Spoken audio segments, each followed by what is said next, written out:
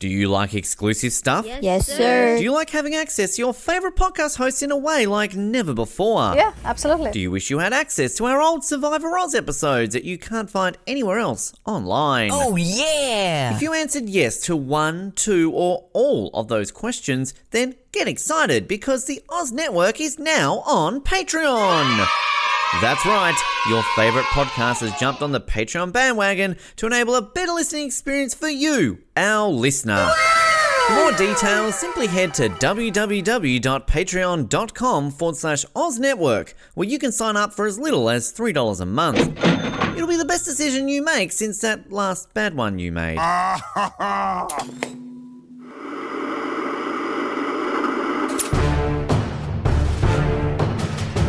You're listening to the Oz TV podcast, only on the Oz Network. It is the Oz Network's coverage of 24, the number. We always love the number. We did the series on 23. Next week we're going to do 25, and this week we're here to do 24. That joke was like about 100 episodes ago, Ben. I don't know why I'm bringing it back. We're up to episode 11 of the TV series 24 of season 5, 5 p.m. to 6 p.m. It aired on March the 6th, 2006. I haven't got my historical dates up yet for that. I haven't done my research. That's pretty bad of me, but I'll get to that. It was written and directed by people called Nicole Renadive. She was writer of this one. Is that the first time I've had a female write an episode of 24? And directed by John Cassar. No, it isn't. Look at me being sexist. Good for me, Ben. Production number 5AFF11. Just in case any writers are on strike right now on a board, so they're listening. Just wondering, if anything there. Quickly on that day in 1943, Norman Rockwell published Freedom for Want in the Saturday Evening Post with a matching essay by Carlos Bulasson as part of the Four Freedoms series. Cool.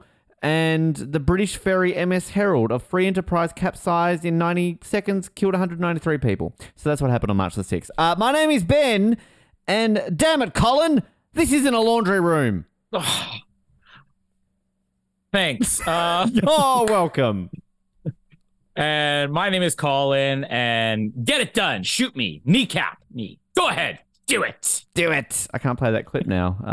Also on March the 6th in 2020, so 14 years. Oh, who are you waving to? Why are you sad, Casper? Oh, where's the dog? I want to see Dizzy. You want who to cuddle with you? You don't want Dizzy to cuddle with you? Okay, we'll go upstairs and tell her, leave me alone. Cool.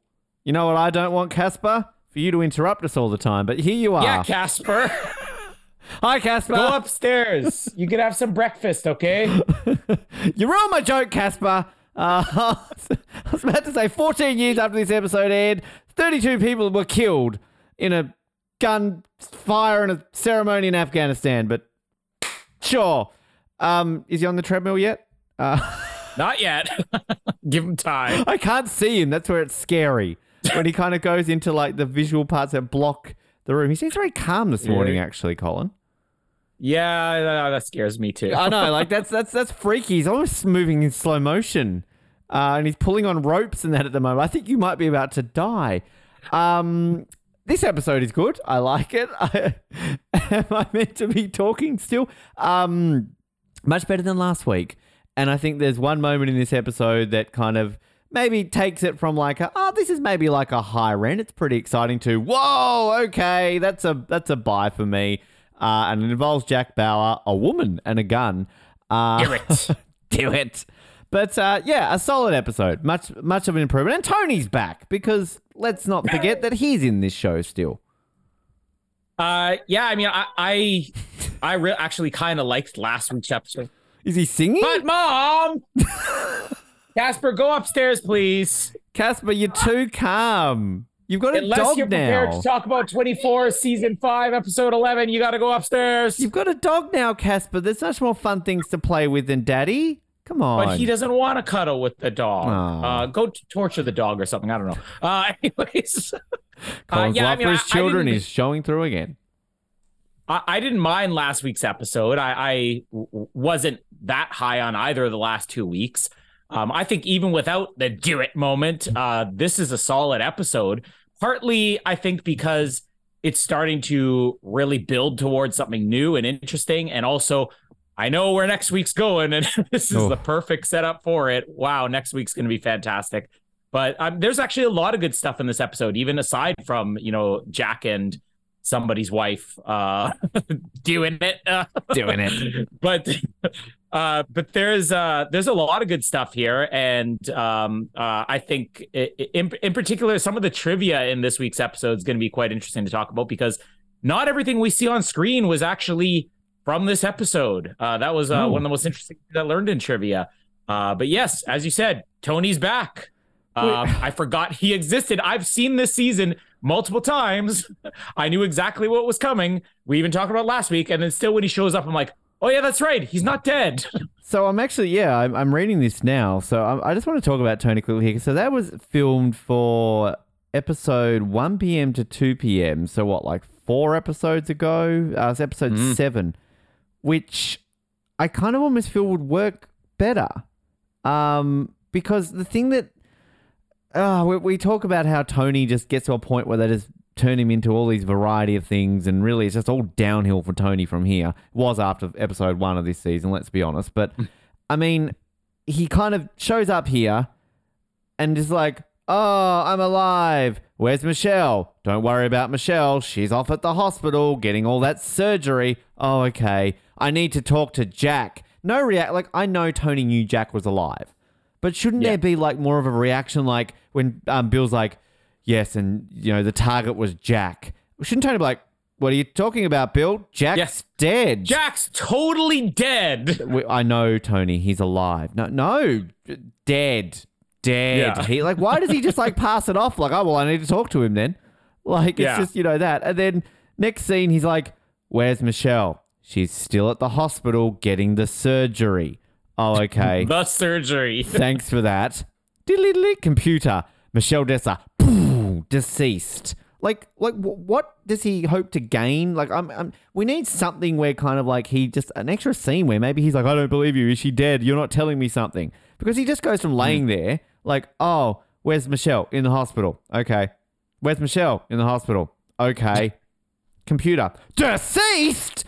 It's so random, and not to take away from Carlos Bernard, like he does his all here, and I like the scene when he kind of drops to his knees with Michelle, like, oh no, she's dead, but that's it. Like, it's like, okay, we needed that scene in this week's episode. I kind of think it would have worked 4 episodes ago, and then maybe just have like an episode where you're going to have Jack sort of with him, because you're not really going to get Jack with Tony until 2 weeks' time when you've got a very famous scene of, is he or isn't he dead? Like, it's just, it feels very out of place, and now it makes sense because I didn't read that trivia bit until just then. I just wanted to touch on Tony quickly here because this is just the downfall of Tony. It's just, what do we do with Tony? Let's just use this character like a freaking punching bag for the remaining however many seasons he's going to be in. Yeah, I mean, I'm starting to discover through watching a lot of these deleted scenes that they're not always deleted as in like, oh, we decided we were going to cut this from the episode. A lot of it seems to be we're going to have alternate scenes. In fact, there's another one in this week's episode where it is very clear they shot an alternate scene at the same time and just said, which one are we going to use? And then other times I think it's like this, where they're like, all right, let's shoot it. And if we don't want to use it in this episode, we'll use it in the next one. And these are done in blocks now. I don't even know how much we've addressed that throughout the last couple seasons, is that they do 2 episodes at a time, which is why we get back-to-back directors. So it probably is often, okay, we're going to shoot this scene and then maybe we'll work it into the next episode or something. But there doesn't seem to be a reason for breathing room here. This is something where you need to jump right back into it. So if you're not going to do this in an earlier episode, I say hold off on this until close to the end of this episode, because it's like he's introduced at the beginning and then it's maybe halfway through the episode where you get the Michelle reveal. And they very abruptly cut it off, which is like, that's fine. If you're going to come back after a commercial break and show us the second half of that scene, it's just, this is almost like we shot it. We're not sure where we're going to use it. Then suddenly they're like, oh, now we've got the scripts. In a couple weeks, we're going to wrap up this story. So now we need to throw this scene in there. Okay, but we didn't plan for any other scenes to follow this up. So it feels random. And there's just a lot of things that don't work about this. One being, when he's first introduced, like you mentioned, there's nothing about, no, Jack is not alive. We all saw him die. Or even just like, Bill, I got to break something to you. Jack, he didn't die. And Bill's like, yes, I know, Tony. We found that out about 10 hours ago. Bill, I got shot in the neck.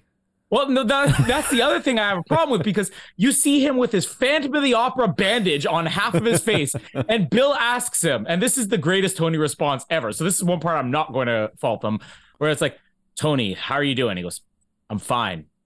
How's Michelle? He's got the bandage over half his face. He looks like the Phantom of the Opera. I just wanted to listen. I've been shot in the neck before. You really think this is going to hold me down? But I also kind of have a problem with and I hate to be knocking Carlos Bernard's acting, so I'm not going to blame it on that. But Tony is a very, in an intentional way, a very one-note character. He has one mode. There's Tony mode, and that's probably partly Carlos Bernard's performance. Is probably partly the way they write the character. Like, what was it on the commentary they had? I can't remember if it was this season or last season, where it was Sean Callery on, and he was talking about, like, I always hate whenever they give me like an action scene involving Tony, because it's like, I can't score over the way this man delivers his lines, because the music's going to drown him out. So when you have this moment where Tony just sort of like breaks down and crying, I'm watching it and I'm like, this is good acting, but it's not what you know of Tony. Like, you have this idea in your head of how Tony would break down, and maybe this isn't it. And it's just, if they had maybe written it differently, if Carlos Bernard had performed this maybe more in a Tony way, I feel like this is like, yeah, well, Tony's not like a breakdown and cry and sob guy. Yeah. And maybe there would be some objection, like, no fault against him. If I had never seen any episode with Tony Almeida prior to this, and this was guest star Carlos Bernard as Jack Smiggins, I'd probably be like, wow, what a moment. But it doesn't match what I know of Tony. And it could be a great moment. It's just, it catches you too off guard, and it takes you a little bit too much out of the moment. And literally, we get him a little bit. I think he gets like a scene with Bill next week, like, oh, boo-hoo, why did Michelle? It's very Anakin. Why did Michelle have to die? I could have stopped it, but also, like, why is Bill not stopping it? Speaking of stopping it, he sees, oh, we got a problem in here, and then Tony's like, get off of me, and then he's going to the computer. Bill knows what he's gonna find. And he's just watching him. It's like, I don't mind it, because, like, I mean, if you go to stop him, like, that makes it a bit obvious. Like, at that point, you're kind of going to give it away no matter what.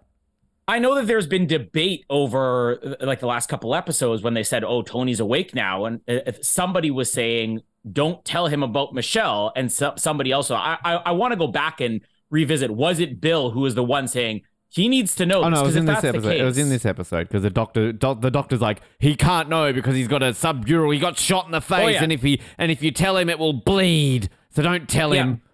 But I mean, prior to this, when they were just talking about, like, oh, when he's awake, like, when the last couple of weeks there was another conversation. It might have been Jack or it might have been Bill who was like, you're not going to tell him? If that's Bill, then I think I'm more okay with this moment, because we have that build up. But I mean, I've forgotten it already. But if build up. The bill has the build up. Yes. All right. Sorry, I thought you had more to add. The thing that I'm so, I don't know if this makes me weird or whatnot, but this whole time when Tony's all like, where's Michelle? I need to speak to Jack. I want him to be like, shit, our B&B, we had guests today. Like, when, like, him and Michelle, like, got blown up. Like, I mean, that's their business. That's their livelihood. You know? Oh, what about the meeting? Oh. They had that meeting with George or whoever it was, like, to discuss the drapes.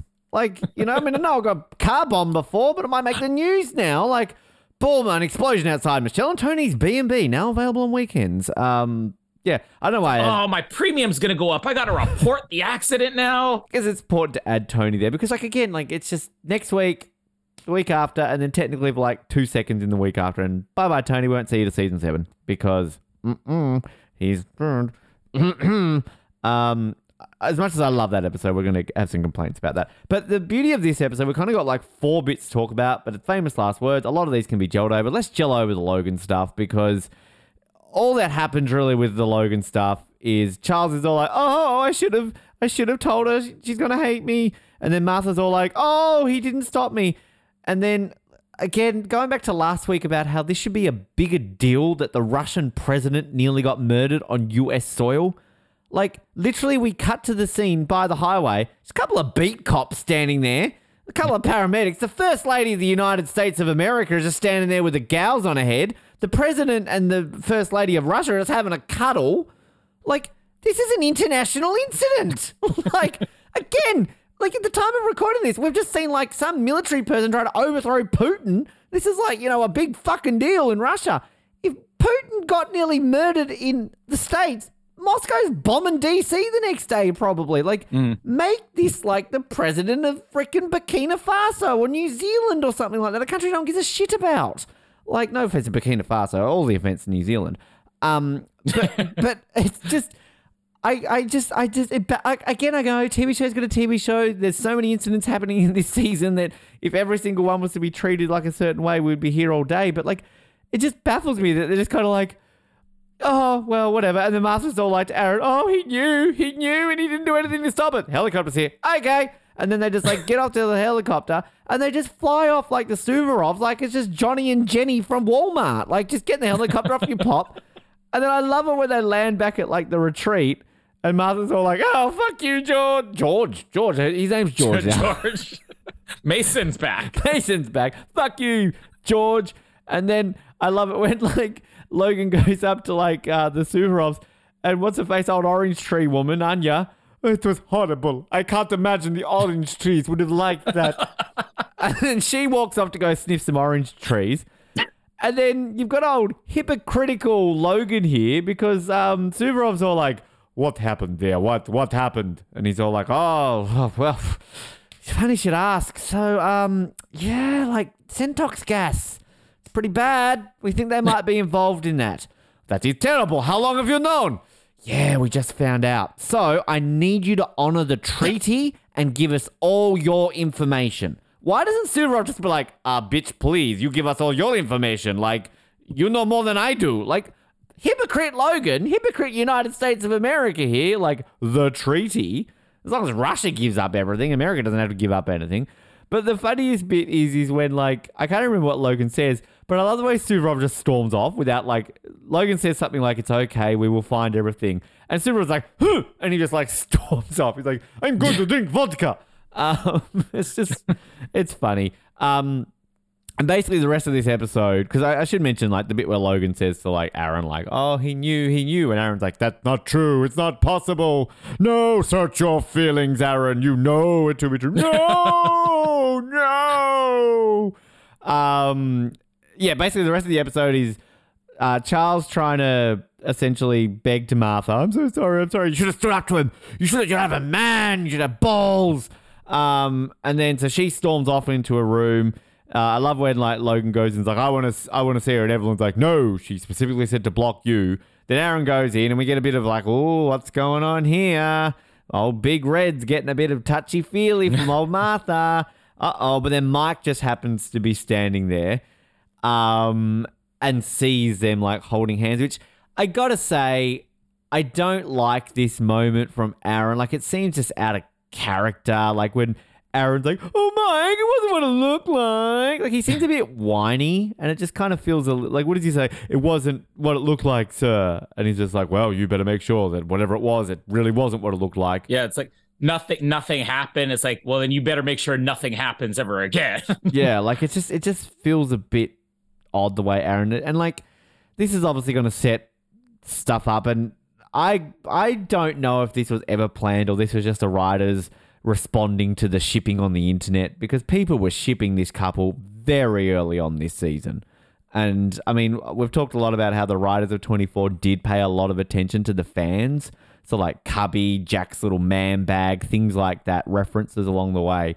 So, I mean, if we ever got John Kazar back on the show or Howard Gordon, I'd love to ask him, like, did you just make this a thing because people on the internet wanted this to be a thing? But, I mean, I'm indifferent on Martha and Aaron. Like, I like it in principle, but at the end of the day, like, the defense is, oh, well, she hooked up with him because of what happens with Charles. She's fucking touching him up right now before she knows anything is wrong with Logan. So I'm saying right now, no. You're cheating on your husband. And She also basically invited Walt to reach inside her blouse. exactly. But that's kind of really it from Logan. I think he has a phone call with CTU at one point just to get an update. But yeah, it's not the greatest Logan episode. Yeah, I mean, I kind of like the Martha and Pierce stuff because it happens very subtly, and I wasn't really following the internet that closely to, know what the fan response was or to even know when the fans got on board with this. But I've liked throughout this season to just see the little things they've done with, him having a little bit of sympathy on her, him finding her in the the stables. And then when she's like, I'm going with the Subarovs. No, ma'am. I'm going with the Subarovs. All right, I'll come too. I like them as well. Let's go for a drive. But this is one of those alternate scenes that I mentioned where they probably are like, okay, we'll shoot two ways and then we'll see which one we want to go with, because the alternate scene that you can look on the DVD here between Martha and Pierce is basically everything except for the touch in the same scene.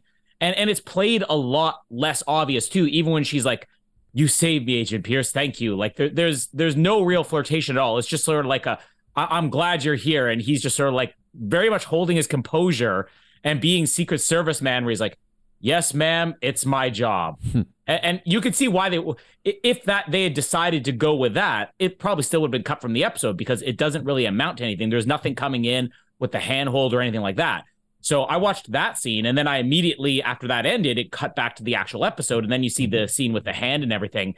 And I feel like they just decided we're going to shoot both ways because we're not sure if we're going to go this direction or not. And then they decided before this episode aired, okay, we're going to go with the Martha and Pierce thing, and at least set it up going forward. And I kind of like this because it gives you more context because we're not really going to get any resolution of this until next season. But you can start to see where they're going with this. And I feel like it still plays in a way where it doesn't have to be a flirtation thing. Although I'm with you that you could have done this scene without the whole, I didn't do anything, I swear, nothing happened. Or even just have Mike address this as opposed to Pierce. And maybe that would have been a little bit more left up in the air. But yeah, there is a little bit of defensiveness from Pierce because in the end, if you're Secret Service and the First Lady just had this traumatic incident and she touched your hand, I mean, it's basically your job. Don't do anything inappropriate. But if they want to hug, if they want to lean on you for support, like that's your job. You sit there and you do it. You do it. Biden gets hugs every day. She's walking around going, "Hey, Agent 0012, give me a cuddle." Okay, Mrs. Vice President. That's Kamala, a different woman, but you know what I mean. Like, just Jill's a hugger. All the women are the same in the White House. They just love a hug. Come here, give me a hug, you. But yeah, I think if you just simply take out the whole, I didn't do anything, have Mike address this as opposed to Pierce, maybe the scene plays a little bit better. But I still like this. I like to see where it goes. And I like that she's basically calling for him right away, too. Yeah. She's like, oh, I don't want to see Charles. Bring me Agent Pierce. Bring me the ginger one. I want a real man. I want to see if the carpets match the drapes. Come on, Pierce. The ginger balls. But I also got a question when Charles comes to the door and Evelyn's like, I'm sorry, she doesn't want to see you right now. And he's like, I'm the president of the United States. Step aside, woman. Can he have the authority to say, listen, I know that your job is to be the handmaiden, be the Padme to Queen Amidala here, but I'm the president of the United States. Step aside. She's like, yes, sir. Like, I'm giving you a presidential order. And he just backs down so easily. I mean, I'm not questioning one way or the other whether this could happen. I'm just saying, for anybody out there who works in the White House, for Jill Biden, big listener of this show, hello, Jill. Any of the other women in the White House, just tell me if the president comes in and says, "I want to see the First White Lady." House, come on, that'll be the Next day. thing you're gonna tell me the women can drive, they can vote. Women can do things. What are you talking about? But I want somebody to confirm if the president can give a presidential order. No, I'm coming in now. I mean, I get it, but at the same time, like, couldn't they just do anything then? Like, Joe Biden's like walking down the street, like, I'm the president, sees a woman, you're attractive, sleep with me. No, I'm the president. That's an order. I think that's what Bill Clinton did. True. Walks into a Mercedes. I want that Mercedes. I'm the president. Give it to me. Like, 007. I want to take Noah's position. You're fired, Noah. I mean, I don't know. But I mean, I guess Donald Trump probably did that all the time, didn't he, as well? So, but yeah, I do. I just got this is my faithful handmaid and Padme. My loyal bodyguard. I've lost where I was going with that. I think with the other stuff, I mean, CTU you can kind of gel over. I know it's kind of, I guess, connected in a way to the twist at the end and then the possibly late Julian Sands. Just an update on that from last week. They've found body parts or remains in the area he went missing. They haven't confirmed it's Julian Sands, but sad. We didn't do it. We didn't mention at any point when we started talking about Julian Sands that this guy might die in a week. Well, I mean, okay, we didn't address. Yes, if anything, this is the opposite of Roger Moore and Sean Queen Connery. of England, Sean Connery, and all the other people that we killed. This is like the guy went missing. We didn't address it, but in all fairness, the first time we did address it this season on the Oz Network, within a week they found human remains. So we had no idea. Authorities. We just directed where they were. I love so much. It's not us. That it's not there. It's like, that's Amelia Earhart. There she is. And then Julian says, hello, I'm alive. But yeah, I mean, CTU really, it's just outside of the Tony stuff. I love how they've got, this is, I think, within 6 minutes or something, Curtis has got a body from the Russian attack. Did this happen next door to CTU? Because it's all like, hey, I've got that body from the Suvorov attack. How? I mean, where did it come from? Do you have teleportation at 24 now? And it's all like, I found this schematic. Looks like an air duct. Definitely an air duct. It's got 1800 on it. Definitely happening the next hour. That's all he says. To which then Bill walks out and is like, everyone, we've got a tiny little schematic. Check against building records. It's very bad, though. This could kill thousands of people. It's literally this big. It says 1800 on it. This could be like an architect going yeah, this is my 1800s design of the day. Talk about jump to conclusions, CTU. Did they? I'm just curious. I missed in the episode, but do they say it could kill thousands? No, Bill says it. So literally after Curtis shows him it, and it might be Chloe or Audrey questions him, he has had no other context outside of we need to find where this is. To which he then jumps to, this could kill thousands. It's clearly a large industrial building, but how do you know? It could be Lynn's apartment, Sunset Boulevard.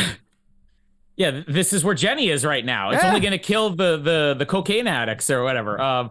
But no, the only reason I brought that up is because later on, which I'm jumping ahead of you, but later on when he's on the phone with the head of security or whatever for the hospital, Bill's already said they could kill thousands. And then the head of security of the hospital is like, do you realize we have 600 people in this building? Now you're dropping the numbers. Yeah. Oh, don't worry. It's only 600 now. Bill's a drama queen. That's what we're going to say. James Morrison back says, James, you're a drama queen, and hang up. Thanks, James. But so anyway, yeah, they're going to find out where this is, and eventually they find out it's a hospital. I think I wrote this down. I think they say Tyler Memorial, and I love Bill kind of does almost a sinister turns to the camera, a hospital. It's kind of a hospital, dun dun dun. And I think Curtis has a line here somewhere there's lots of people in that. They could die. He's got some really Curtis line. So they're all do. We're going to the hospital. We've got this head of security who, I don't know if they're trying to make him a bit Doug Savanti from season 3 in the hotel, but he's no Doug Savant. Yeah. Come on, let's be honest. I just watched Doug Savant's episode of Nip Tuck recently. Good guy. But yeah, so they're I've got 600 people here. So Curtis is on. This is a real Curtis on the scene type of action episode. It's the first time we've really got Curtis kind of taking over. So they're hunting around. The security guard realizes, this guy's definitely not an orderly. He's Russian. We don't hire foreigners in this hospital. We're America. So they find this guy. I love Curtis. When he finds this guy, and this terrorist is running away. He's stop! And this guy literally stops, moves his head, and Curtis just goes bang, bang, bang, bang, shoots him. He doesn't even give him time to think or anything like that. He's dead. And then so they're all like, oh no, we found the canister. Don't touch it. It might go off. And then this like random CTU guy finds like a counter on him. And like, I think Blind Freddy and his dog could realize that this is clearly the counter for the canister. But one of them is like, it's a countdown, clearly for a device like the canister. It's like, thank you, Captain Obvious. But then the funny, like, I don't say this is funny because I actually do really like this scene, but it's also kind of cheesy. It's when they're all like, we've got 1 minute and 44 seconds. I can't defuse the bomb in that time. It's like, okay, we'll have to remove it. But sir, the odds of removing it from the building are 87,000. Or never tell me the odds. And then Curtis like grabs it. And you got this like great scene, which is just like Curtis like, I'm Curtis Manning, gonna stop the canister. And he's like running through the hospital. He's like, move, everybody move. It literally, for some reason, it reminds me of the Austin Powers scene when he's like going, move, no. And he's just like so far away because literally nobody in the hospital gives a shit. No one outside gives a shit. They're just looking at this guy like, the fuck's that guy doing? Yeah. And he's Curtis like, move, it's dangerous. Like, oh, what? Okay, well, he's having a bad day, isn't he? And then he rushes it in, gets it into the van. Curtis saves the day. Yeah, Curtis. Fuck yeah, America. But I guess through connected all that with CTU is the possibly late, great Julian Sands is directing his guy here. It's a bit of a MacGuffin, really, this one, because clearly they're trying to distract CTU because the real plan here is that we're going to get to the cliffhanger is that, oh no, CTU is going to be targeted again. What are the fucking odds? But so how this is happening, which I've got a question about this, which I'll get to. So Lynn's in holding. I love how like they're treating him like he's a fucking terrorist. Like, oh, yeah, you're not going anywhere, Miguel. Give me a badge and your gun. I know you're kind. You sit down. No, CTU, I'm surprised they're not torturing him. Sarah last season, within 2 seconds, you're being tortured. But then, like, Lynn's all like, you know, again, done nothing wrong. It's like, oh, can I please just have a phone call? It's my sister. She's in trouble. So she's all like, hey, druggie, you got that key card of mine, you bitch? I'll give it to you. And then old druggo boyfriend here is all like, no, that's our credit card. It's worth $20,000. Where are you getting $20,000 from? Don't worry, we're going to get all the blow. Basically, by the end of the episode, they're being killed in a really cool... I love the scene when this Russian guy, like, executes them. And that's when we find out plot twist CTU, which I'll get to in a second. But the question I've got to ask here. So, this is why I didn't complain as much about, oh no, random CTU agents family drama, because this does actually lead to something. But how did this guy, like, maybe this explained next week, but basically...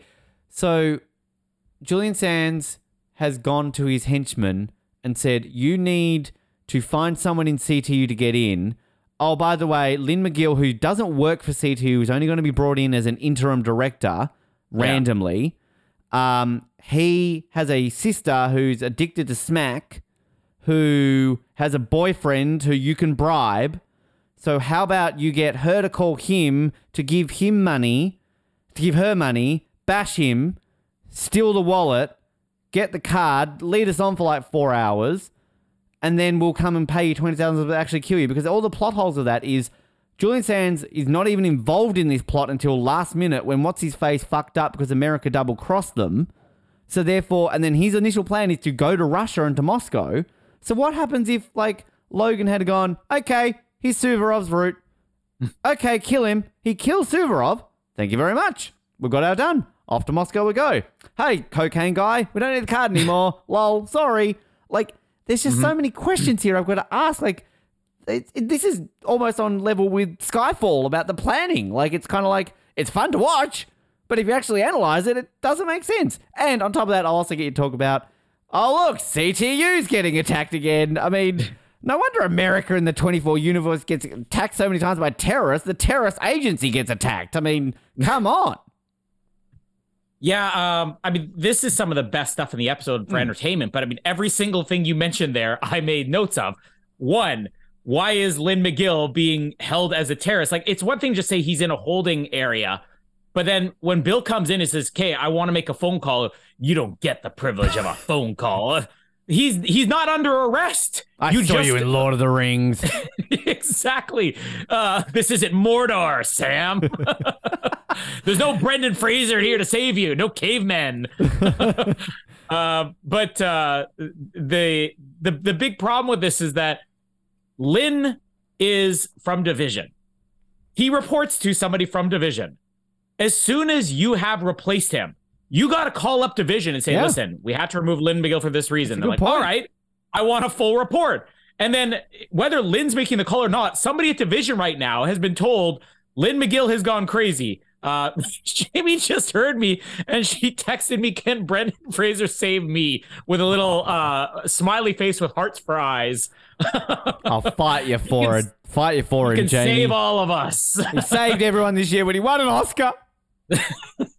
But yeah, like somebody at Division, Lynn's boss is going to be asking questions. And at the very least, they're sending a new replacement. Like we saw after Mason went down, how quickly Chappelle came in. Yeah. And after Chappelle went down, how quickly this person came. Even in season 1, where they sent, what's her name? Alberta Green or whatever in. Like there's always somebody coming in quickly. I mean, they could be like, okay, well, Bill's still there. We trust him. But they're at least asking questions. Well, it's a very good point, actually, because you got to think about it. Like, Division aren't just going to go, g'day, Division, how you going? This is Frank in accounts. Letting you know, they've just evoked Section 112 here. So Lynn has been put in holding and Bill's taken place. I don't think Division is going to hold that Lynn.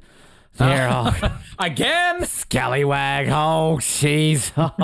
Well, Bill's pretty capable. I know we sent Lynn over because they were doing things badly there, but oh well, lol, that happened. Like, from memory, I don't think we get anyone until Homeland Security takes over in about, like, probably, I don't know, like 8 episodes time or something.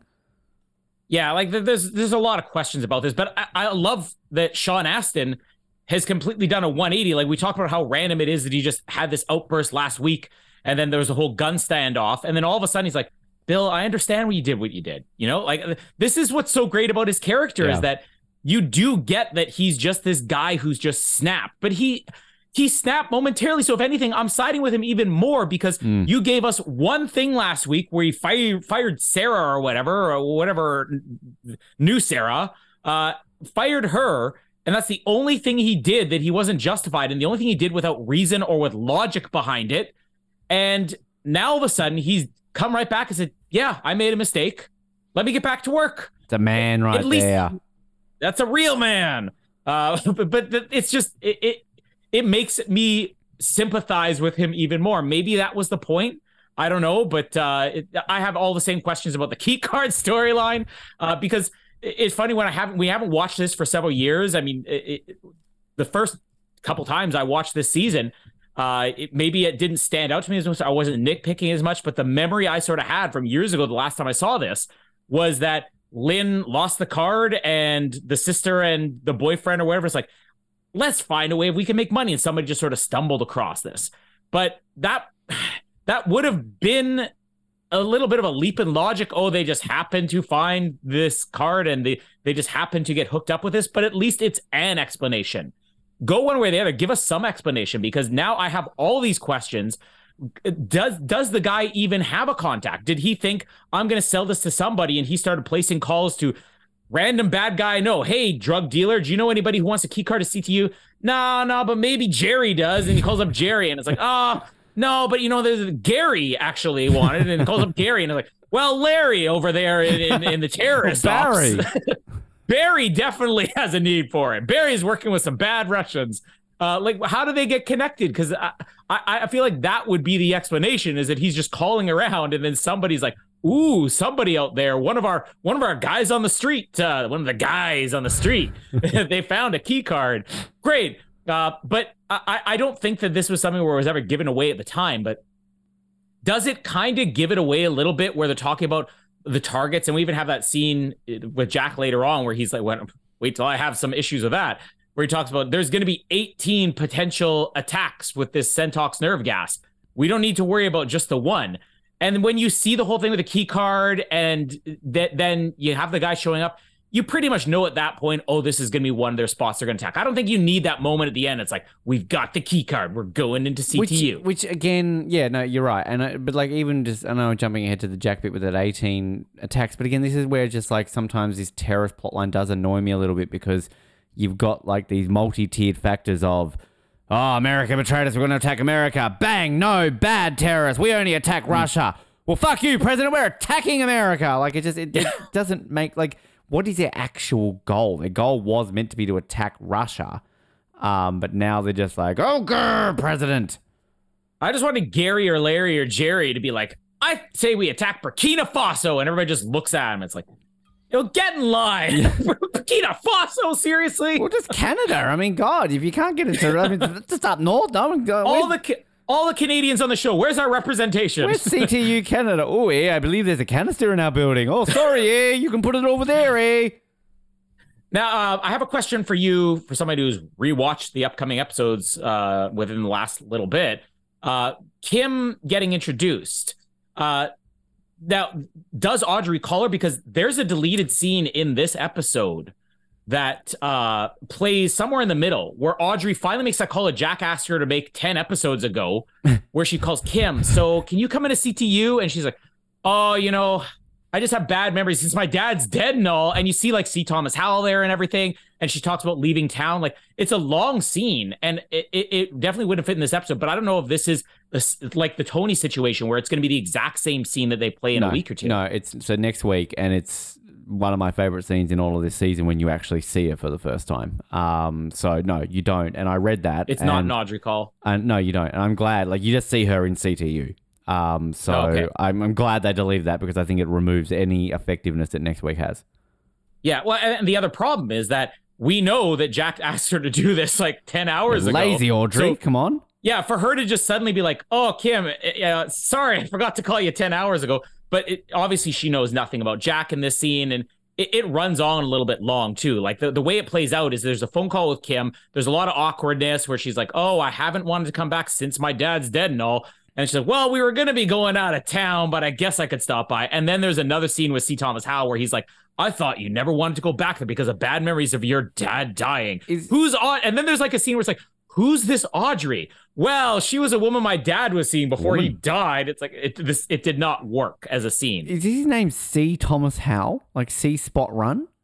Yeah, exactly. C. Thomas Howell. Do you know who C. Thomas Howell is? I know the character, but I mean, enlighten me. Is this guy a big deal? Is he or? Well, like back in the 80s, he was one of these guys who was like, projected like, oh, he could become the next big star. It never quite happened. But I'm going to bang Alicia Cuthbert in this show. That's a pretty big deal. I'll be happy with that. He finally made it. Like he was in E.T. He was one of the kids in the first E.T. The big one was The Outsiders. He was a kid in E.T.? How much did he age? Well, we're talking like that was like, what, 1982. But like the very next year, the movie The Outsiders, Francis Ford Coppola, the guy that made The Godfather, made it. The Outsiders was like the movie where everybody who's big in the 80s started in The Outsiders. Tom Cruise, Patrick Swayze, Emilio Estevez. Look at this. Matt Dillon, Ralph Macchio, Diane Lane, Rob Lowe. That's the cast of The Outsiders, all before they're famous. C. Thomas Howell, though, was like the lead of that movie. And it's sort of just a thing probably because of like all the big actors in that movie, like Tom Cruise and everybody else who went on to such big things. And C. Thomas Howell, who was the lead of that movie and was very good in it, is the guy who sort of didn't go on to as much. He's one of these guys where people are just like, oh, whatever happened to him? So I remember when he showed up here, it's like, oh, C. Thomas Howell, he's still alive. No knock against him. I mean, I think he's actually really good in the show. He's better than the other old guy we're going to get in a couple of seasons. But well, I've got two complaints about C. Thomas Howell. First of all, if he was a kid in E.T., 20 years later, he aged significantly. And secondly, who calls yourself C. Thomas Howell? Like, your name's Christopher, from what I'm seeing here. Christopher Thomas Howell. Like, I'm not just going to be B. James Waterworth. Like, that just sounds a bit stupid, wanky. That's why you lost your career, mate. You know, he was also one of the two leads in Red Dawn. So talk about a drop, like significance in the 80s. I mean, when I say kid in E.T., he was like, I don't know, maybe 13, 14, maybe even 15. Still, he looks like about 60 in this show, doesn't he? I mean, I know we're jumping ahead. We're not just CT How week until next week, but apparently there's a website, cthow.net, which if you go to now, it's clearly expired because the headlines on this are elaborate on the equity and formula for making passive income and experience of Vietnamese nightlife. Ooh. Also, the other thing I wanted to quickly ask, Kim doesn't know Jack's alive, but I guess we didn't see it early on, but when Jack was like the suspect of like the murder of David Palmer, surely that would have been on the news. So surely Kim's like tuning in, President David Palmer has been shot. The suspect, Jack Bauer, a former CTU agent. Like, did that not leak to the media? That's why Audrey placing this call so late. And I'm glad they cut it from the episode and that she does just show up at CTU, because she just shows up at CTU. Then you could theorize, okay, well, Audrey called her right away and it just took her 10 hours to get here.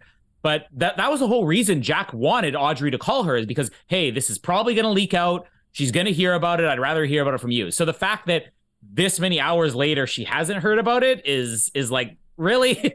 Did you want to add, I know I sort of lumped a lot in there. I actually lumped all the Curtis action stuff. Did you want anything on the hospital Curtis stuff?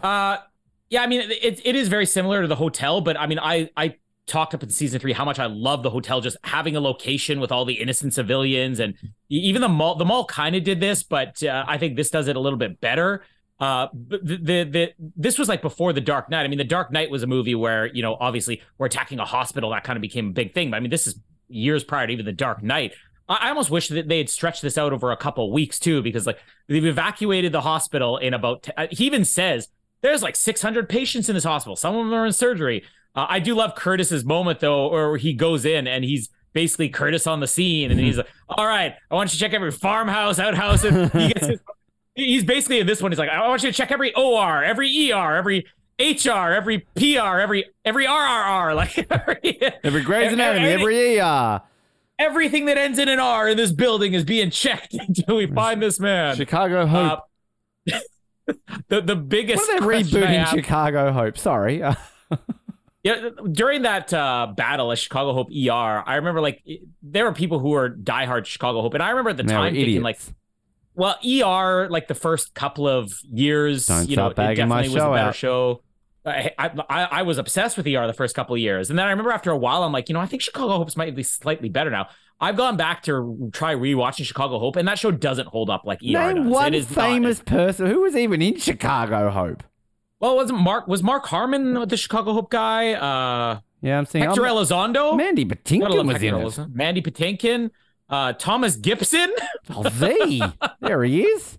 Mandy Patinkin. Hang on, isn't he Greg from? He is. Thomas, that's who I'm thinking. I knew that name sounded familiar. Yeah. It took me a while to click. Oh, I thought you would have picked up on it. No, because everybody now knows him from Criminal Minds, but I'm like, no, it's Greg from Dahmer and Greg.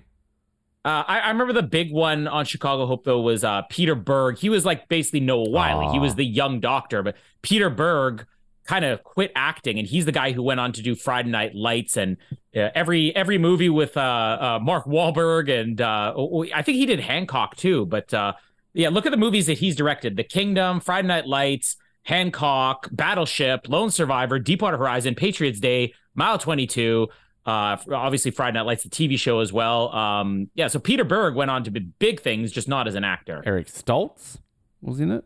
Eric Stoltz was on it. It wasn't Michael J. Fox. Lauren Holly was in Chicago. So her career must have been doing well. I think she came in later because like David E. Kelly was the guy who did Chicago Hope, I'm pretty sure, and the other was the Picket Fences was the show Lauren Holly was on. I think when that got canceled, he said, "I'm going to move over to Chicago Hope." But the Curtis stuff. So sorry. The biggest silly moment of this episode is where they find the canister. They're searching every OR, ER, outhouse, and all that, and they're in the basement at this point after he shoots the guy. And then you get other agent who's like, "Agent Manning, I think you better come here. This guy's already got his hazmat suit on. You better come in here." Outside the door, he hands Curtis the gas mask, and then they walk in. The door is wide open, and I love Curtis. He should just be like, "Listen, if we're gonna die, the door's open. We're all here. Why am I putting this on?" They're very protective. Fun fact that I just learned: the actress who plays Jenny is called Penny Balfour. So I'm like, oh, is she related to Eric Balfour? But according to 24 Wiki, she is not related to recurring 24 guest star Eric Balfour. So thank you for that, 24 Wiki. I'm glad you did the research for me without having to to do that. So, do we rip Jenny? Shot in the head? Whatever? No? Nah. There. Screw her. Cocaine addict. She deserved to die. They all deserve to die. The Jack stuff, I mean, great. I mean, really, Jack's in a car for a lot of this episode. He's on the phone like, oh, that Henderson, he double-crossed me. Grr, damn dirty Henderson. You were stupid last week, Jack, so we established that. So he's all kind of like, oh, I love it. I love it. What does he say when he rings up CTU? And he's like, Henderson double-crossed me. He tried to kill me. I survived. Thanks, Jack. Go to the other side. Did you make it out, Jack? Yeah. Tell I'm us. talking to you. I'm alive. I'm dying to know. I didn't realize Jack turned into Curtis's episode. He tried to kill me. I survived. Oh. I got Jack on the line. Curtis tried to kill him. Did he succeed? Well, knowing Jack, he's probably dead but alive. We never know. He's dead or alive. You spin me right round. Bring back dead or alive. But so he's all like on the phone, like, oh, damn it, he's got to have another computer somewhere. Jack's a bit of a dick to Chloe this episode, which I absolutely fucking love, because Chloe's all like, oh, I got into his computer, but he's deleted everything, but there's still an open socket. What does it mean, Chloe? Like, he's such a dick. And I thought you were going to talk about it. He's not trading music files with the office, Chloe. I'll get to we may as well talk about it now, but yeah, when he's on Henderson's computer, Chloe's like, all I can find is like downloaded files. He's not doing like computer files. That's why I think when Chloe should be like, well, downloading music's still illegal, Jack. We got cause. Bring him in. Put him in cuffs. Get the paddy wagon. LimeWire. But Huzzah. what's what I used to use? BearShare, Shazam. BearShare. No, Shazam's the one on the phone. It was a Shazam. There wasn't. I think there was Kazam. There was a Kazam, but I'm pretty sure there was like there was a something. What was it? Napster was the first one, right? Like Napster, and then there's Kazam. There was one called Audio Galaxy, which was actually that was the one I used the most. That one was great. Are you admitting you illegally downloaded files back in the day, Colin? Because No. I definitely wouldn't still do that today in 2023. Definitely wouldn't do that. Who would do that still with all these widely available shows?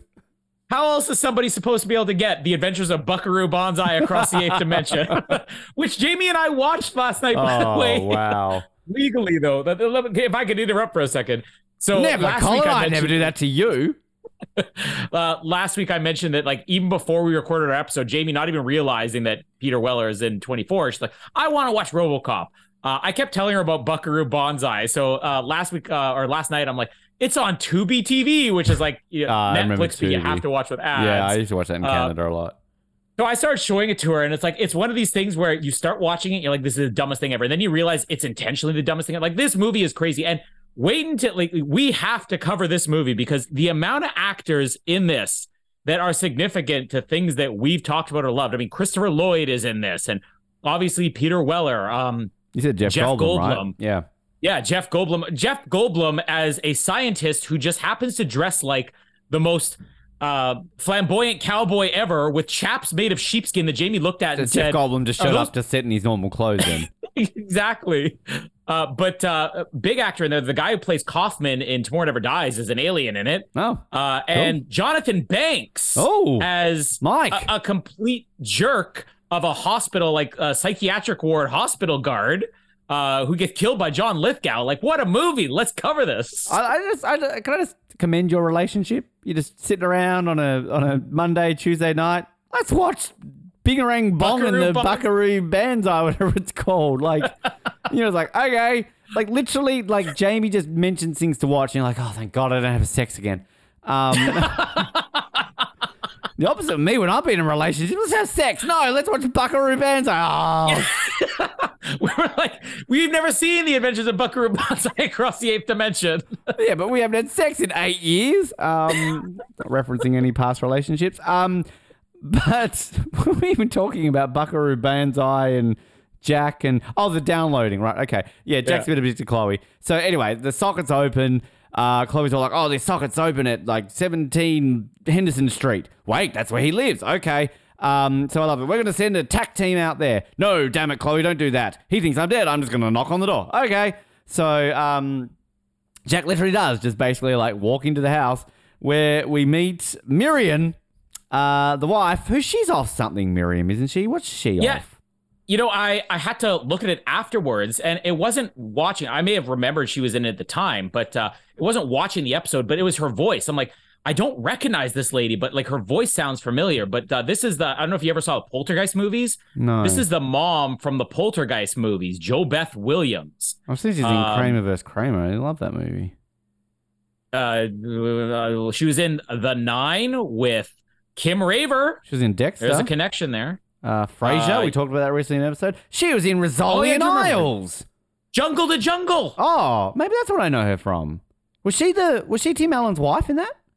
I think she was, yeah. Okay, then I think that's seriously where I know her from. She was a bit younger in that, but actually not that younger. That would only been about 9 years before this. But don't be mean, Ben. Well, it's weird because like if you see her in anything else, it's just a slight difference with her hair in this. But it's like it's one of these things where the hair completely makes it because she doesn't look that much older than like Jungle to Jungle or Poltergeist even. But it's the voice. As soon as I heard the voice, I'm like, why do I know that voice? When are we doing Jungle to Jungle? Great movie. Oh, I've been trying to tabulate. I'm gonna have to make like an official list. His wife. Yeah. Who have we covered the most? And I think we're at like 10 Keanu Reeves movies right now, 11 Arnold Schwarzenegger ones. I know Tim Allen's up there for the amount we've done, but like we've got enough material on Tim Allen. We have never done Wild Hogs, Jungle to Jungle. I know you're a big For Richer or Poor fan. Yeah. There's still plenty of Tim Allen. And Big Trouble, the one he did with Rene Russo. We got to do that. Lily Sabowski's in Jungle to Jungle. I loved her as a kid. She hasn't been mentioned since, I don't know, the last time C. Thomas Howell was mentioned. Whatever happened to Lily Sabet? I can't even say her name. She was a big deal for 5 minutes. Deep Impact. She did that Joan of Arc miniseries, I remember. Oh, did you ever see the movie Joyride with her and Steve Zahn and Paul Walker? No. She was in Eyes Wide Shut. Oh, definitely need to see that movie now. But also, she was in that... That would be your movie this year, and she's basically a 15-year-old girl who sleeps with older men. I was like 13 at the time, so it's fine. It's like coming on to Tom Cruise. It's like when I watched Harriet the Spy recently. I'm like, I shouldn't be attracted to Michelle Trachtenberg. She's like 11, but like I watched that movie when I was like 9, and I was in love with her. So that's like kind of weird, but okay. She was she did that TV show, that like really short-lived cop show, NYC 22. It only lasted like 10 episodes, but it was actually really good. It had like Adam Goldberg in it. It was just like young rookie cops in the NYPD. No one remembers it, but like I think I watched it because she was in it. I'm like, oh, Lily Sabowski's in something. Is that like America's Rookie Blue? Maybe. Rookie Blue is like a Canadian, sounds basically like a Canadian show, Rookie Blue. I thought you were talking about The Rookie with Nathan Fillion, which is still going. I'm sorry, I love you, Nathan Fillion. He hasn't been a rookie for the last 6 seasons. But like the point of some of these shows that you see the premise of it, like, oh, that won't last. Like, again, that's what I think about Blue Bloods. Well, that's what I think is still CBS's highest rated show. Like, I mean, I love you, Julie McMahon. Seriously, I love you. But how is FBI Most Wanted still a thing? Like, you're so much better than that, Julian. Get on something else. I just love all the news stories that have come out over the last couple of weeks. It's like NBC has officially axed MacGyver, and I'm like, that show lasted past episode 1. I'm doing this rewatch ahead of our 20th Nip Tuck anniversary. Just the caliber of acting in that show, the storylines, the writing that Julie McMahon and Dylan Walsh have to do. And one of them's a star of FBI Most Wanted. The other plays a recurring character of the mayor of New York City on Blue Bloods. Like, it offends me. It offends me. And where's C. Thomas Howell in this mix? Dead. So Jack shows up. Hey, Miriam, haven't seen you in a while. Lol. By the way, your husband's evil. No, he isn't. Okay, can I go on your computer? Sure. You've downloaded music, you bitch. Share it with me. Here's a floppy disk. They were still around in like 2006, weren't they? Probably zip drive back then, actually. But I actually kind of like this. Like, I'm making fun of it, but I really do like this because there's I love Jack's standoff, because we even get this whole sequence here where Miriam's like, oh, how dare you? Like, Christopher's not evil. Like, we checked in on Kim when you were dead. Remember your daughter? I just want Kim next week to be like, never checked in on me. Liar. And you know, the whole time that you were dead, Dad, the Hendersons never bothered to call me. Which I still think, are they doing this in a way that you're meant to believe that he's not evil, even though we know he's evil? No, so the commentary on this episode, it included like the screenwriter Nicole whatever. It included Duppy Demetrius and then Matt. I can't remember his name, Matt something or other. A couple of the writers of the season, but basically they say their jobs are they're kind of like the script coordinators and then the script supervisors. So they're kind of giving a commentary on the side of we're the ones that keep up with continuity on the show and everything. And one of the things that they mentioned was that Henderson or Peter Weller had basically only signed on for 3 episodes. So at this point, they think we got him next week and then we're done. And then at the last minute, Peter Weller is like, oh, I had a commitment and they pushed the start date so I could stick around longer. So they decided to keep him around, which another bit of trivia on this, they basically reveal, having recorded this before season 6 existed, they're like, so by the way, Peter Weller's character was originally written to be Jack Bauer's brother. And at one point, his dad was going to appear on the show too, which obviously I'm glad they didn't do in this season, but they're like, oh, we really wanted that brother thing and then the dad, so let's just use it next season. No disrespect to Paul McCrane, but I think Peter Weller pulls off a better brother than Paul McCrane. It makes more sense. Like, yeah. I don't want that. Like, using a brother and a father is just jump the shark moment anyways. But if you're going to do it with somebody, I mean, Peter Weller makes more sense. Which I still, to this day, I think the best revelation we got on that 24 reunion we did the other year was when I asked John Kazar, I'm like, please tell me you tried to get Donald Sutherland as Jack. And they said, yes, we did. So that made me very happy because no disrespect to James Cromwell. I know we're going to get to that next season. But I was like, oh, thank God that makes me a happy man. If he'd have been like, no, we didn't think about it, or no, that was stupid. Like imagine if they had gotten Donald Sutherland next season, I don't think I'd hate it as much. You know, just a little bit more on Henderson, like the fact that they only thought they had him for 3 episodes here, it makes me, I think, accept the conflict a little bit more between like who's the villain, Bierko or Henderson, because having never known that, we were already talking the last couple of weeks about the fact that it's like, well, you introduced 2 new villains at the same time, and this is how Bierko kind of gets lost in the shuffle. Oh, he obviously was meant to, like he was not meant to be lost in the shuffle. He was their big villain. And pretty much everything we watch, not next week, but after next week going forward, we're going to have to kind of look at it and like, oh, this was probably supposed to be Bierko doing this and not Henderson. Yeah, and I think I've said this a few times around the Logan stuff, and I'll keep saying this. I mean, this season still to me stands up more as the first time you watch it is like, wow. And I'm not to say this season's still a great season, but it's like a lot of things that will come with the Henderson Bierko kind of this whole tangent of conspiracies and everything. Like, again, it gets very convoluted, and I've got a big issue with that moving into next season and season 7 when they just go, they lose track of what they're trying to do with it. It just gets too silly. But like, yeah, these initial moments when I remember watching this live for the first time and you're like, oh, who is this guy? And like, how's it getting connected? Like, it's really good. But knowing what happened, it kind of takes a little bit away from it. But I mean, not to take away from all of this. So like, basically, Jackson Miriam, he's not evil. He's not evil. Well, I found some secret files. Well, that doesn't mean anything, Jack. Tell me the password. I don't know it. Okay, Chloe, hack into it. She's like, okay. So then Henderson comes home. Hi, honey, brought some milk. Pack a suitcase. We're going on a holiday. So then Jack gets him, holds him hostage, puts handcuffs on him. And then just this whole sequence is just incredible. Like, he just basically is like berating Henderson. Like, damn it, you're evil, tell Miriam. I don't know what you're talking about, Jack. I'm innocent, I tell you, I'm innocent. It's like, open the briefcase, Miriam. And like, it's almost like soap opera because like, I love the way that deliberately the briefcase is facing Jack. So he has to turn it around dramatically and dump the money on the table. And she's like, oh, money? Like, why does it money always signify someone's evil? Couldn't like Henderson just be like, that's our loan for our new patio that you asked me to get, and you know I asked for it in cash. Yeah. Oh, of course you did.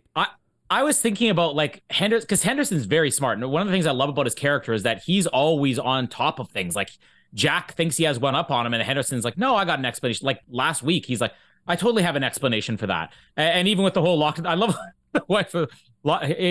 He locked me in a basement. And so, well, maybe he didn't know. It's like, he locked me in a room, detonated a bomb, woman. I think Jack's just catching up from last week because he realized he was so stupid. So this week he's just snappy Jack. But Henderson had a perfectly plausible explanation. You could be like, do you know the terrorist attacks that are going on? It's like the banks could be hit next. I took out as much cash as we could so we could hide it in the mattress. Yeah, exactly. The former president was shot. Like, yeah. You know what that means?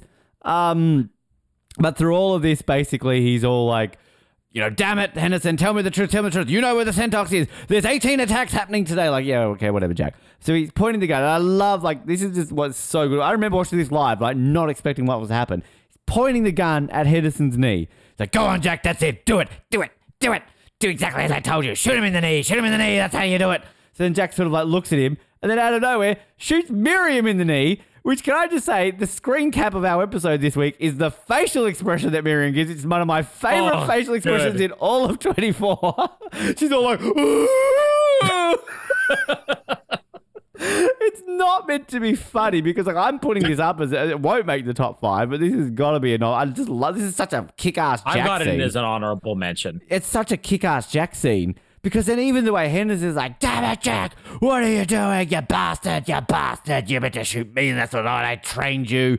And Miriam just going, oh, my knee. It's so funny, her face. But then what makes this even better, this is all powerful enough, and then essentially Jack's like, go on, Henderson, tell me. And he's just basically like, I can't. And she's just like, what? It's like, sorry, I forgive me. And then Jack's like, who are you? You've got no soul, you bastard. It's so dramatic and over the top, but it's so fucking good. I kind of wish this was the cliffhanger. The cliffhanger's fine. I kind of like the execution style thing and, they're attacking CTE. But as you mentioned, it's kind of already alluded to, so it's not like we don't know that. I feel this should be the cliffhanger. I don't know about you, but I love this. It's so good. Jack is just back to on form after being dumb-faced last week. So just an epic, this is up there with, I'm going to need a hacksaw and, I'm going to shove this towel down your throat and just any epic Jack. But this is up there with the classic Jack. Just Jack shoots a man's wife in the knee to get information. Yeah, first of all, when he comes in there, when he tasks himself to go to Henderson's, this is where I start to have a bit of a problem with Jack this season. I feel like you could have added a little bit more depth to his character. And this is no knock against Kiefer Sutherland. This was his Emmy year or whatever. But when Bill's basically saying, all right, I'm going to send a team to Henderson's house, and he goes, no, Henderson will see him coming. I need to go alone. I hate it in every movie where somebody's like, I got to do it alone. I mean, the one that did it right was Galaxy Quest when Tim Allen's like, you guys go ahead. I got to do this alone. It's like, oh, you always got to be the hero. But it's starting to feel like, this is the Jack Vanity project, right? There's no logic to him going alone, especially if he shows up there and Miriam's the only one there. That's when you should be saying, all right, Henderson's not here. Send in your team. Have them hide in the closet or something like that. But then when he goes in and he's got a gun on her the whole time, you go in there and you reason with this woman. You say, listen, I got to tell you, this is what's happened. She is the one who actually brings some logic to this. Jack, you're not going to shoot me. Why do you have a gun on me? But of course, the reason for this is because they're trying to build towards the end of the episode. Yeah. So it's one of these things where when you're watching the episode, you're like, why does he have a gun on her? And then, of course, when you see what he's doing later on, you remember that line, you're not going to shoot me, then it plays a little bit better. But when Henderson comes in, this is just Peter Weller still trying to talk his way out of things. He's so convincing. This is why Peter Weller is such an underrated actor, because anybody else delivering these lines, you're like, he's definitely still evil. And we know he's evil, but you get from Miriam's point of view why she's believing him still. It's like, this is my husband. And I love that Jack is just scrambling. He's like, I need something.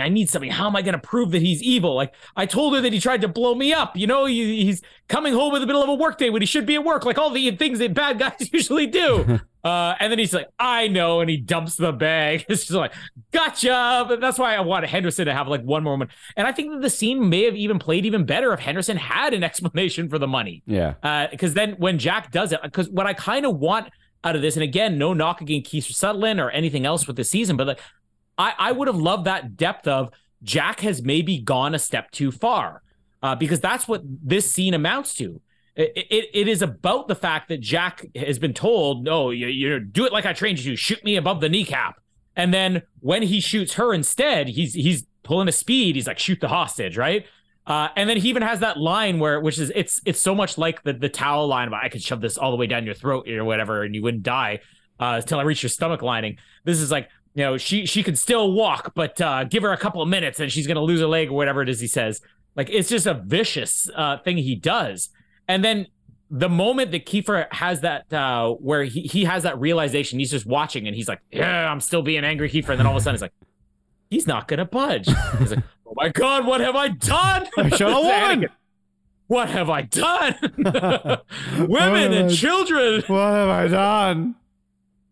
But that moment is like, I wanted more buildup of that. I wanted it to be where maybe Chloe's on the other line the whole time. It's like, Jack, what are you doing? And Jack's been out of the game for a while. It's like, then he could be questioning himself. Do I still have it? Am I making these rash? Did I need to come? Do I still have it? Did I need to come in alone? Why didn't I see? Vote now. Hashtag should I, shouldn't I? Yeah, exactly. There you go. You got your early social media. But still, I mean, there's nothing wrong with this scene. This is one of these things where I pretty much forgot that she was a part of the show. And then when you had sort of mentioned like Henderson's wife, I'm like, oh yeah, the wife thing. Like, it starts to come back. He starts flooding back. But the scene plays even better than I remembered it being. It's a fantastic moment. And I don't think I'll end up fighting for this as the top 5 at the end of the season, but I definitely want it to be on our it's got to be an honorable mention at least. Too many other great scenes, but you're right, yeah. Only other thing to add on this is the Jack the hypocrite. And this is where, again, you could start to build on, like, where's Jack's logic? Like, where is his mind at right now? Because when he's on the phone with Chloe and Chloe's getting stressed out, which she's always stressed out, but when she's getting stressed out, like, oh, Jack, I got to find the hospital. The hospital is like, Chloe, calm down. Listen, there's 18 canisters out there. We're probably not going to stop them all. One hospital, you got to move past it.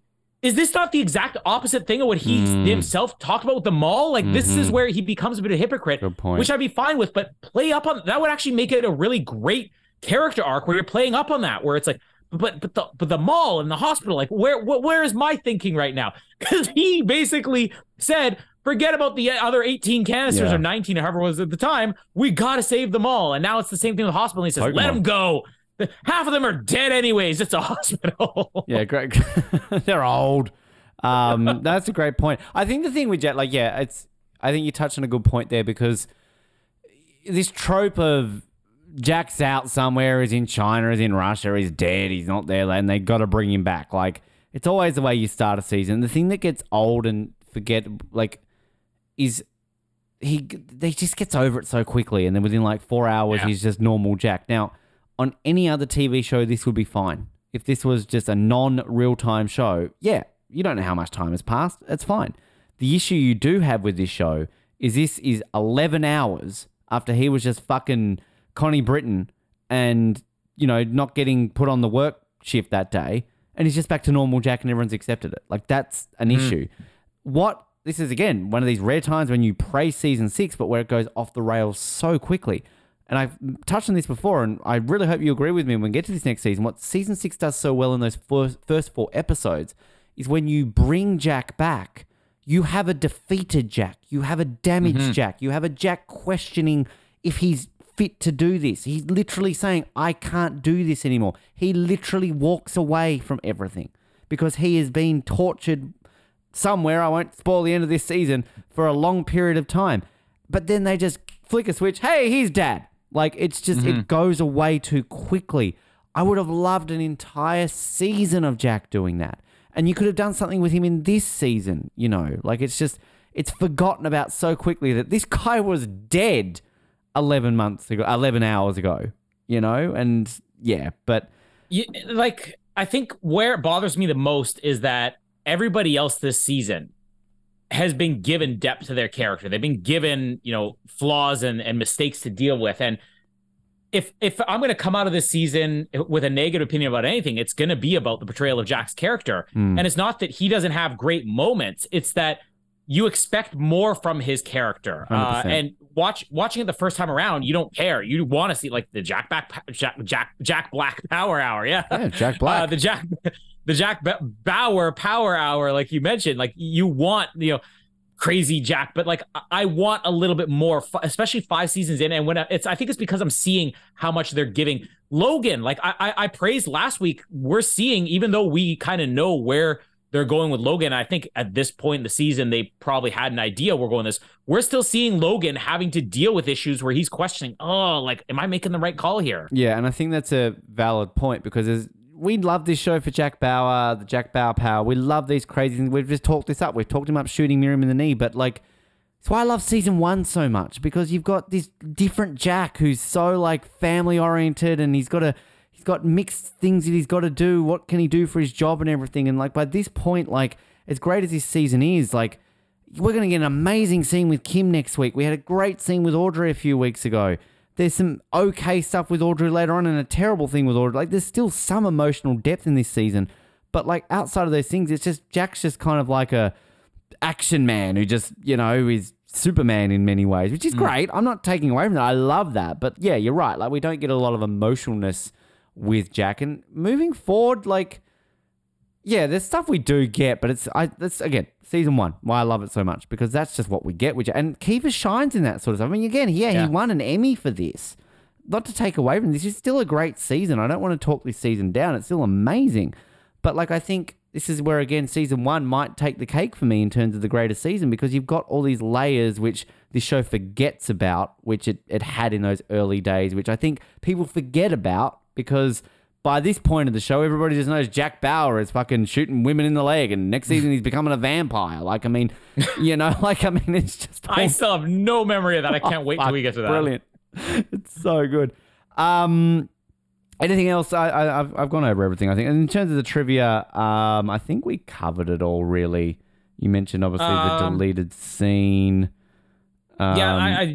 The commentary, I didn't even get to finish the commentary, but I mean, I will praise if anybody can listen to the commentary, because again, they do these fun things where they bring a different perspective. It's not just let's have the director and one of the actors on. They'll do a commentary with Sean Callery. They'll do a commentary here with the script supervisors. I mean, the writers of this episode as well. But I mean, the script supervisors basically talk about like how hard their job is of having to keep track of that continuity, where they're like, okay, and this doesn't work, and this doesn't work, and this contradicts this, and this is coming up in another episode. What I found really funny, though, is that when one of the scenes with Mike, they were mentioning like the Mike and Palmer drama that went down. And these are the script supervisors and continuity coordinators and stuff like that. And they're saying, it's like, yeah, I believe it was back in season 3 when Mike and Palmer had their falling out. I'm like, your entire job is keeping track of continuity and you messed up the season? I can't, like, it's got to be one of the hardest jobs, if not the hardest job on any TV series. Especially on 24, because this is... Well, season 1, it probably would have been easier because you don't expect rewatch to happen. But as soon as you know that binge watching has now been created by this show, now you're like, everybody's going to be picking us apart. And I think you're right. But I also think that back then you get away with a little bit more just because social media wasn't really a thing. Weekly recap, like little things that we get now. Like, there were internet articles, there were certain things, and there were forums. But like, what we're doing now wasn't happening, 18 years ago. There was no Starbucks cup in Game of Thrones or T-shirt guy in Mandalorian, right? Yeah, like, you know what I mean? Like, it's kind of like now where you've got those things where I think a lot of people are a lot more careful. But yeah, like still, like it existed. I mean, obviously the whole Han shot first controversy in the late 90s was a thing, and that, wasn't really back in the day of podcasts and everything along those lines. So the book doesn't really tell anything. It just says that all the Fox News channel broadcasts were real, as in like they were produced by the 24 people. So they did that themselves. It's got a bit about Roger Cross saying that the scene with him with the canister was one of his favorite of the season. For the amount of money I paid for this book, Tara Delulia Bennett, this is maybe the worst official guide I've had so far. Their picture's good though. Well, they're literally, because this is obviously only covering one season. Like half the book is Michelle Dessler, rip. David Palmer, rip. Cool. It's got like a dossier on Curtis, basically saying that he's got a Bachelor of Arts. So this is the dossier on Curtis Manning. Yeah, he went to university, so he was played by Roger Cross, Canadian actor. Roger Cross is in the book going, "Hello, I play Curtis Manning."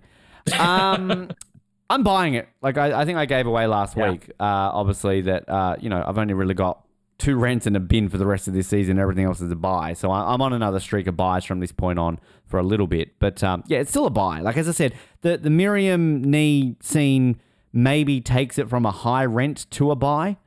It's just epic. It's a Jack moment that we love. And, you know, we've talked about these OTT Jack moments, like him robbing a liquor store, some things that will not work. And there will still be some OTT Jack moments that still don't work. But this is one that definitely works. It's great. It's tense. It's amazing. It definitely works. It definitely works. So yeah, it's still a buy from me. I'll talk about my ranking of it in a second, though.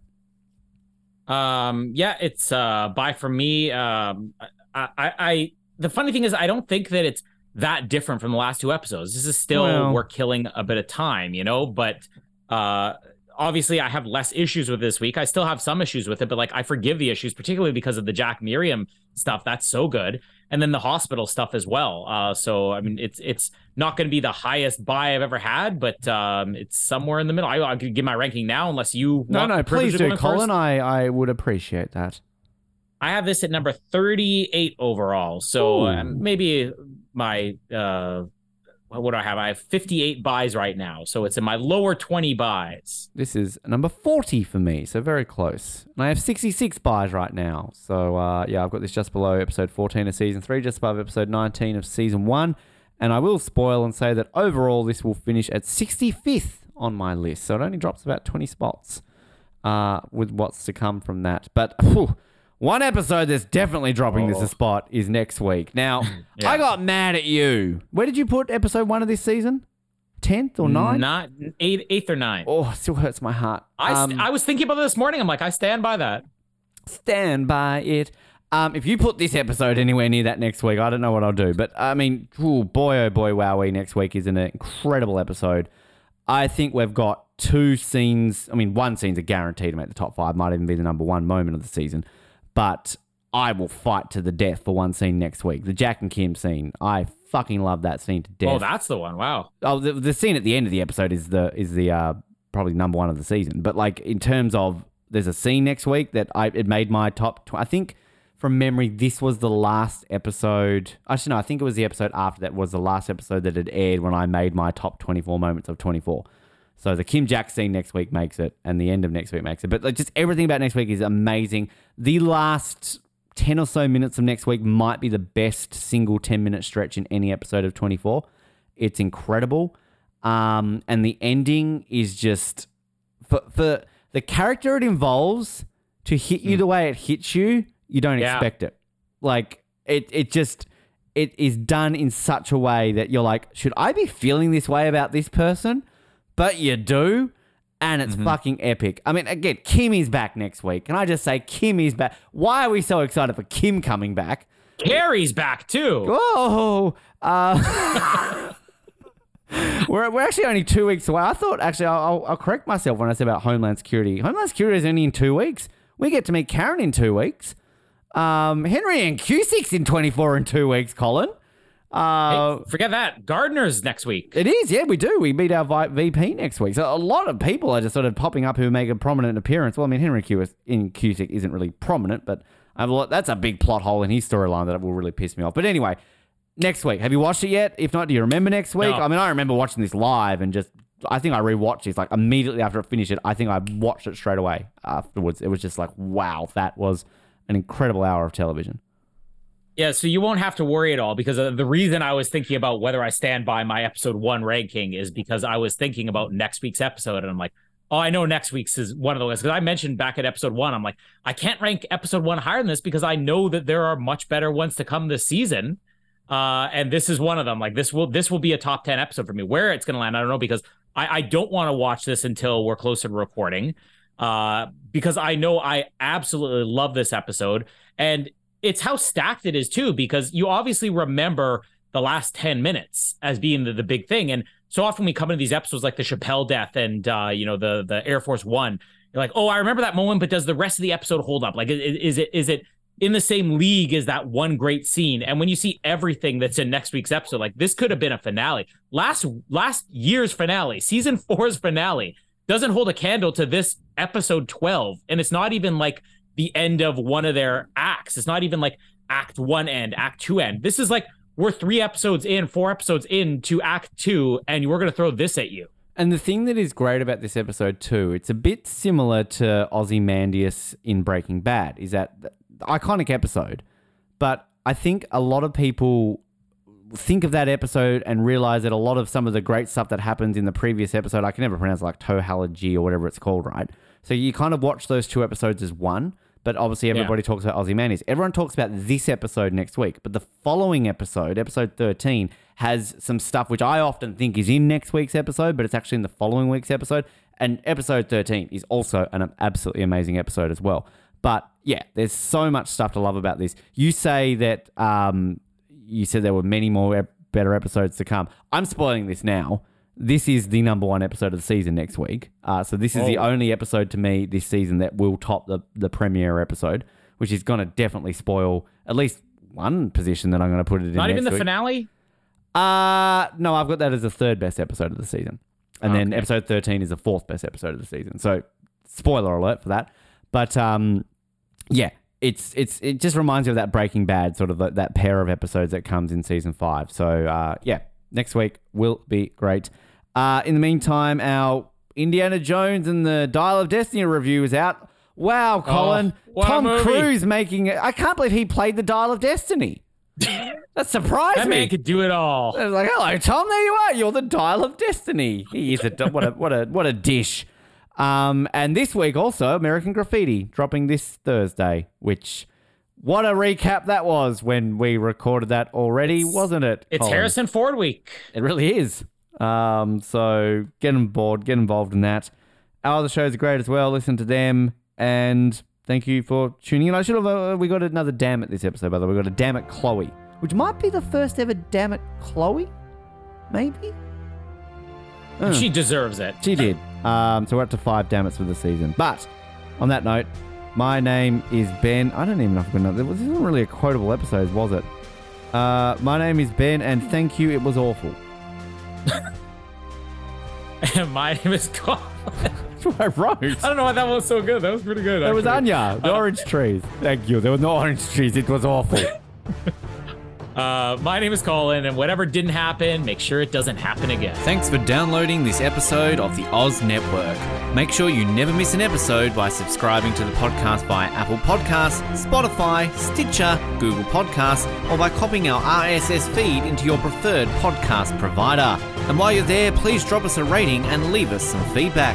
You can also be sure to stay up to date with all the latest episodes and happenings from the show, as well as finding out how you can get involved in upcoming episodes by following our social media pages on Facebook, Twitter, and Instagram, as well as getting everything you need under one roof at theoznetwork.net. Thanks again for listening, and we'll speak to you next time.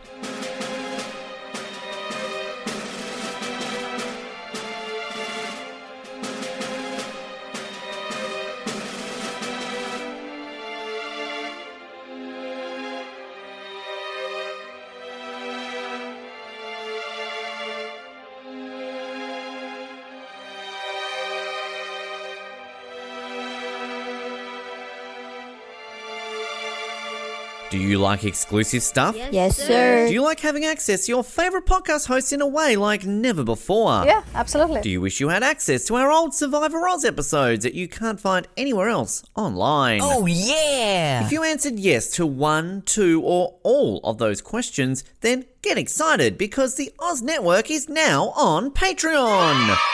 That's right, your favourite podcast has jumped on the Patreon bandwagon to enable a better listening experience for you, our listener. For more details, simply head to www.patreon.com/Oz Network, where you can sign up for as little as $3 a month. It'll be the best decision you make since that last bad one you made.